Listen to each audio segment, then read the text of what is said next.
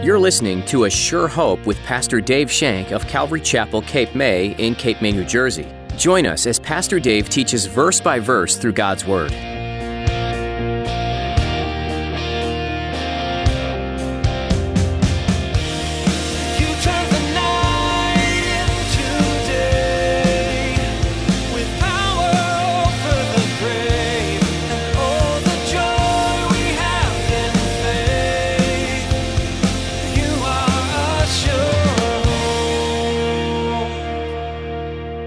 We have enemies, and we have the promises of God. We have this tremendous declaration of the Holy Spirit in our hearts. We who were once corrupt, we who were once unclean, we've been made clean and we've been cleansed by the blood of the Lamb. We are now viewed of by God through Jesus Christ as holy and perfect. Holy, perfect, a royal priesthood, a holy nation. A strange, peculiar people. Do you feel blessed as a follower of Jesus? Well, in today's message, Pastor Dave will remind you that your Heavenly Father is a good and loving Father who wants to bless His children abundantly. God wants to bless you so much that there are 75 plus promises of blessing throughout the Bible for you as a believer. Now, here's Pastor Dave in the book of 2 Samuel chapter 8 as he continues his message, The Restoration Begins.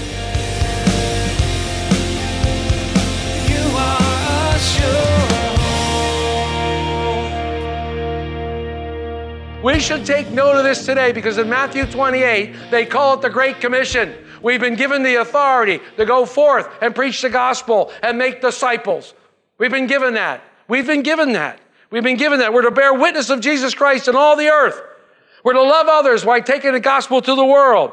But we too, as a church, have lost territory. Hold on, stay with me. We've lost territory as a church. We've lost ground to the pro-abortionists. We've lost ground to the anti-prayer movement. We've lost ground to the anti-Christian movement. We've lost ground to the drug war, the alcohol war. We've lost ground as a church. We've sat in silence as millions upon millions upon millions of babies are killed. Yearly, the church has sat basically in silence. These movements have gained power. We've allowed them to throw the Bible and prayer out of school without any to do. The church never stood up and yelled and screamed and hollered. We need David and his mighty men. We need to be David and his mighty men who step out in faith and reclaim the territory that the evil one took. We need to step out in faith and reclaim that territory. The church has been silent way too long. And remember, if you feel like I'm pointing a finger at you, there's three pointing back at me. I'm just as guilty as the next one. I'm saying the church as a whole. It's almost, folks, it's almost to the scary point. It's almost to the point where we're back in the late 30s and early 40s, where the church of Germany and thousands upon thousands and millions of Jews are being killed. It's the same thing that happened back then. Bonhoeffer, I think, was the only one that stood up against them. Dietrich Bonhoeffer, read some of his stuff. Wow. He's got some great stuff. We got to reclaim this territory for God. We got to reclaim this territory. What's interesting about chapter 8 is that in chapter 8, David covers all four corners of the land. In the west, he takes out the dreaded Philistines. In the east, he takes out the Moabites. In the north, the Armenians and the Syrians. And in the south, he takes out the Edomites. He takes all the four corners. So let's look at verse 1. Look at verse 1 in chapter 8. After this, after David's beautiful time with the Lord, and the Lord raised him up. Now, those are some believe that this actually happened between chapter 6 and 7. Some believe that this happened between chapter 6 and 7. And if you're a Bible student, you know that the Bible isn't always chronological. It's not always chronological. So I don't know. Here it says, after this, it came to pass that David attacked the Philistines and subdued them. And David took Metheg Ammah from the hand of the Philistines.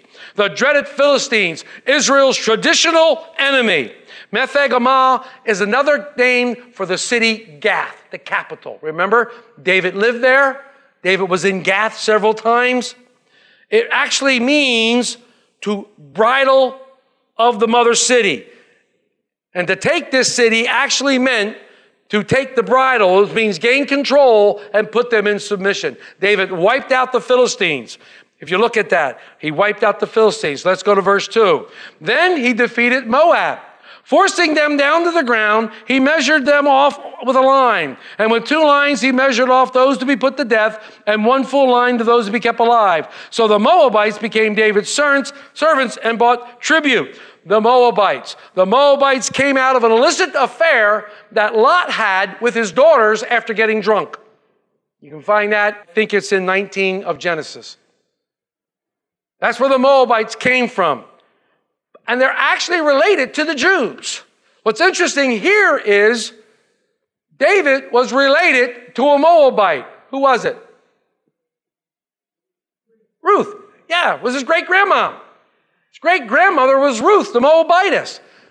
If you remember in 1 Samuel 22, when David was in exile, he took his mom and dad to the Moabites and allowed them to take care of his mom and dad while he was in exile. And it is believed that at that time or sometime after that, the Moabites killed his mom and dad. So David took revenge on these people. He took great revenge on these people. And the Moabites, they're the ones that hired Balaam, the prophet, to curse Israel. And they're the ones that seduced the men of Israel. You can find that in Numbers 22. And because they did this, the Lord basically declared war on the Moabites. Instead of slaughtering their armies, David kills every 3rd soldier. Imagine standing in that line. Let's go a little further, 3 through 13. David also defeated Hadadezer, the son of Rehob, king of Zobah, as he went to recover his territory at the river Euphrates. David took with him 1,000 chariots, 700 horsemen, and 20,000 foot soldiers. Also, David hamstrung all the chariot horses, except he spared enough for them for 100 chariots. Okay, that's 4. I'll stop there. Let's go 5. When the Syrians of Damascus came to help Hadadezer, king of Zobah, David killed 22,000 of the Syrians. Then David put garrisons in Syria of Damascus, and the Syrians became David's servants and brought tribute. So the Lord preserved David wherever he went. And David took the shields of gold that had belonged to the servants of Hadadezer and brought them to Jerusalem. You can see that as David was sacking these countries, he was gathering things, gold and silver and trinkets for what? The temple. He was going to gather the stuff to build the temple. Remember, God said he couldn't build the temple, but David was gathering the things so he could build the temple. Also from Bethah and from Berothai, cities of Hadadezer, King David took a large amount of bronze. Then Toi, king of Hamath, heard that David had defeated the army of Hadadezer. Then Toi sent Joram, his son, King David, to greet him and bless him, because he had fought against Hadadezer and defeated him. For Hadadezer had been at war with Toi, and Joram brought with him articles of silver, articles of gold, articles of bronze. In other words, he's coming to pay tribute to David, so David doesn't attack them. He wants to make a pact with him. King David also dedicated these to the Lord. Everything David gets, he dedicates and gives back to the Lord. Everything David receives, he's giving back to the Lord. So not only is the Lord winning battles for him, but David is turning around and giving everything back to the Lord. He is re-blessing the Lord with all this stuff. Where am I? Verse 12, from all this stuff, and he dedicated all the nations which he subdued, from Syria, from Moab, from the people of Ammon, from the Philistines, from Amalek, and from the spoil of Hadadezer to the son of Rehob, king of Zobah. And David made himself a name when he returned from killing 18,000 Syrians in the valley of Salt. So you can see when it says David made himself a name, you can see where some people think that this belongs between chapter 6 and 7, because in chapter 8 or chapter 7, God told David that he made a name for him that was recognized all over the whole world. So we have the west, the east, and the north, and now we have the south. The Edomites. The Edomites are the descendants of who? Esau. Descendants of Esau, Jacob's brother. The Edomites are descendants of Esau. And he claimed these victories in the name of the Lord. He gave all the glory and honor and credit to the Lord. In fact, what's really cool is David writes a psalm about this. He writes a psalm about this in Psalm 60. And in Psalm 60, specifically turn to Psalm 60, verse 8. Listen to what he says. Moab is my washpot. Over Edom I will cast my shoe. Philistia shout in triumph because of me. Who will bring me to the strong city? Who will lead me to Edom? Is it not you, God, who cast us off? And you, God, who did not go out with our armies? Give us help from trouble, for the help of man is useless. Through God we will do valiantly, for it is he who shall tread down our enemies. He calls out. David says, I'm going to wash my feet with these guys, with Moab. They're my washpot. I'll take these people who've defiled you, and I'm using them as a cleaning agent. They become 409. It's the only cleaning agent I can think of. I can think of Fantastic or something like that. I don't know. But they became his cleaning agent. He's going to polish his shoes with these guys. You defiled them. He says, you defiled my God. I'll take the land, I'll use it for the glory of the Lord. He says over Edom, I'm going to cast out my shoe. These people they were ready to sacrifice anything. Remember, what did Esau give up? Everything. What did he give up? His birthright, correct? And then Jacob beat him out of the blessing. He let Jacob beat him out of the blessing. So these guys are ready to sacrifice anything. But the emptying of your shoe over the head was another thing for claiming them as slaves. Philistia, I will triumph over you. Well, he certainly did that. David hated the dreaded Philistines ever since Goliath. Ever since Goliath. What's important for us to see is that David, God's anointed, occupied the whole territory which God promised. He took all the power out of the enemy's hands and he used it for the Lord's service. We have an enemy who comes against us all the time. We are victorious over that enemy if we abide in Christ, because Christ was victorious on a cross. And we are victorious with him. With him we are victorious. We are victorious with him. In the finishing out the chapter, which just talks about David's administration, and I don't like to leave anything unread, but there's a bunch of names here that'll give me trouble. In 15, so David reigned over all Israel, and David administered judgment and justice to all his people. Joab, he's still with them, the son of Zeruiah, was over the army. Jehoshaphat, the son of Elihud, was the recorder. Zadok, the son of Anatub, and Ahimelech, the son of Abithar, were priests. Shariah was the scribe. Benaniah, the son of Jehoiada, was over both those guys and the other guys. And David's sons were the chief ministers. Yeah, like that? God had done this huge and mighty work through David. He had used David to defeat the enemies of Israel. God used David in a most spectacular way here. David knew that God had done the work. David turns around and gives God all glory, gives him all honor and all credit for doing everything that he did, he accomplished. If you're doing something for God, give him the glory. Give him the honor. Give him the accolades that do his name.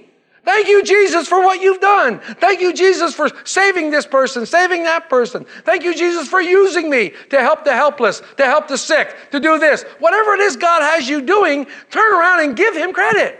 Give it back to him. Give it back to him, and he will continue to use you. David trusted in the promises of God. He believed in them, and then he claimed them for his own. Remember how he prayed last week? He prayed, these are your promises. You said you were going to make me a king. You did. You said you're going to make my seed through all generations. Now do it. David accepted the promises of God. We need to accept God's promises in our lives. We have enemies. And we have the promises of God. We have this tremendous declaration of the Holy Spirit in our hearts. We who were once corrupt, we who were once unclean, we've been made clean and we've been cleansed by the blood of the Lamb. We are now viewed of by God through Jesus Christ as holy and perfect. Holy, perfect.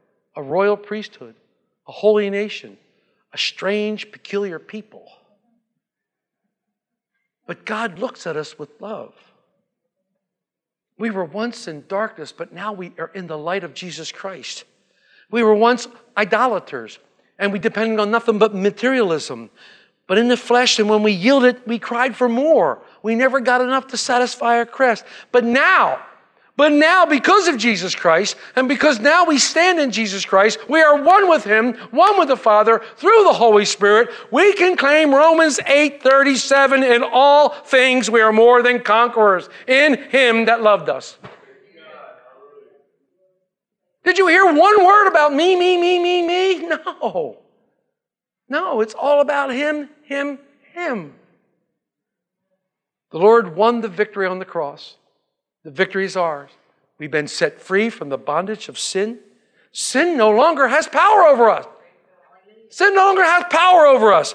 Have you experienced this in your life? Do you realize that your weaknesses, your deficiency, your failures, your sins, when you hand them over to the Lord, He turns around and uses them as blessing. He turns around and uses them. The Lord doesn't crush us, although we deserve to be crushed. He takes hold of our weaknesses in our lives. He's snatched them out of the hand of the enemy, and He used them for His own needs, just like David did to Israel's enemies. Who better an example than the Apostle Paul? Who better an example than the Apostle Paul? A Pharisee of the Pharisee, taught under the great Gamaliel. A Jew of Jews, circumcised on the 8th day.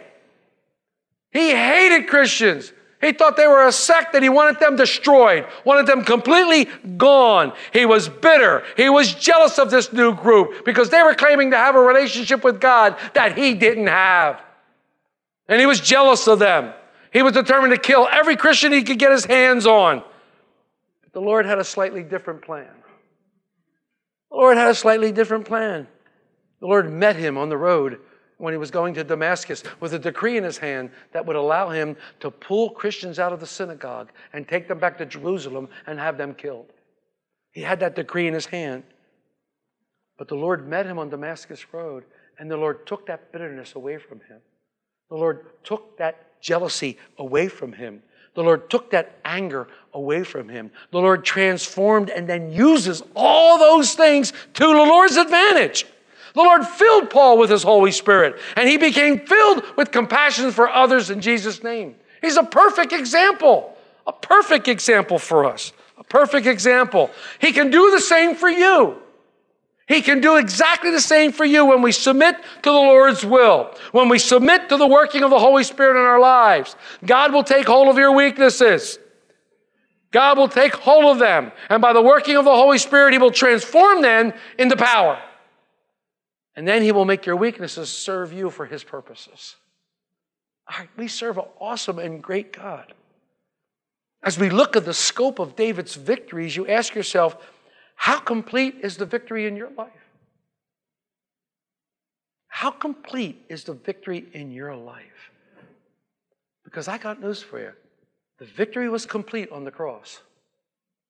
The victory was complete on the cross. If you're struggling with the victory, you're struggling needlessly, for the victory has been won. It was decided and determined on the cross. And what we need to do is rest in the work Jesus accomplished on the cross. We need to submit to the power of the Holy Spirit and let God do a mighty work. We need to be like David and not settle for anything less than possessing everything God has for us. We need to take God's promises into our lives and claim them for our own in Christ Jesus. We need to step out in faith and allow God to use us mightily. God wants to use us. He wants to use us to take the Word of God to the world, to take His Son to the world and show them Jesus. Step out in faith and allow God to use you. Step out and enjoy the abundant life. I told you that I went through and did a study and looked at all kinds of things, internet sites, all these kind of things, and I came up with 75 blessings that we have in Jesus Christ. 75. And here they are. 75 of them. 75 blessings. So you have homework. And your homework is to go through this list of blessings and read them. Look at the scriptures that's attached to them. Every one of them comes from a scripture. Read them. Look at them. And I challenge you, find more and add them to this list. Find more and add. I don't think this list is exhaustive.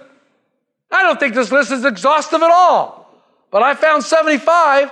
Find some. Write them down. These are beautiful scriptures, and you go through and you're going to be amazed at what God has done for you. In fact, the name of this is, Who Am I, Lord, that you would bless me so? These promises are yes and amen in Him. Outside of Him, no promises. No promises. But in Him, all the promises. He is able to do exceedingly above all. Exceedingly abundantly, right? I saw your lips move. Exceedingly abundantly, right? Above all that we could ever think or ask. Thanks for the help. Come on. We should be tap dancing every day of our lives. We should be praising Him every day of our life. We should be giddy in His love. Thank you. That's how we should be. We shouldn't be lemon-sucking Christians. We shouldn't be Eeyore. Oh, God's good. Yeah. He's a great, great God. Oh, yeah. Oh, boy. That's not what our life is. That's not what the abundant life is. God has given us so much. He wants you to be joyous and happy. Hey, trust me. Trust me. There's no minimizing of problems here. There's no minimizing of things that befall us. There's no minimizing of that. We hurt sometimes. There's hurt in this world. This world is a nasty, horrible place. And we hurt sometimes.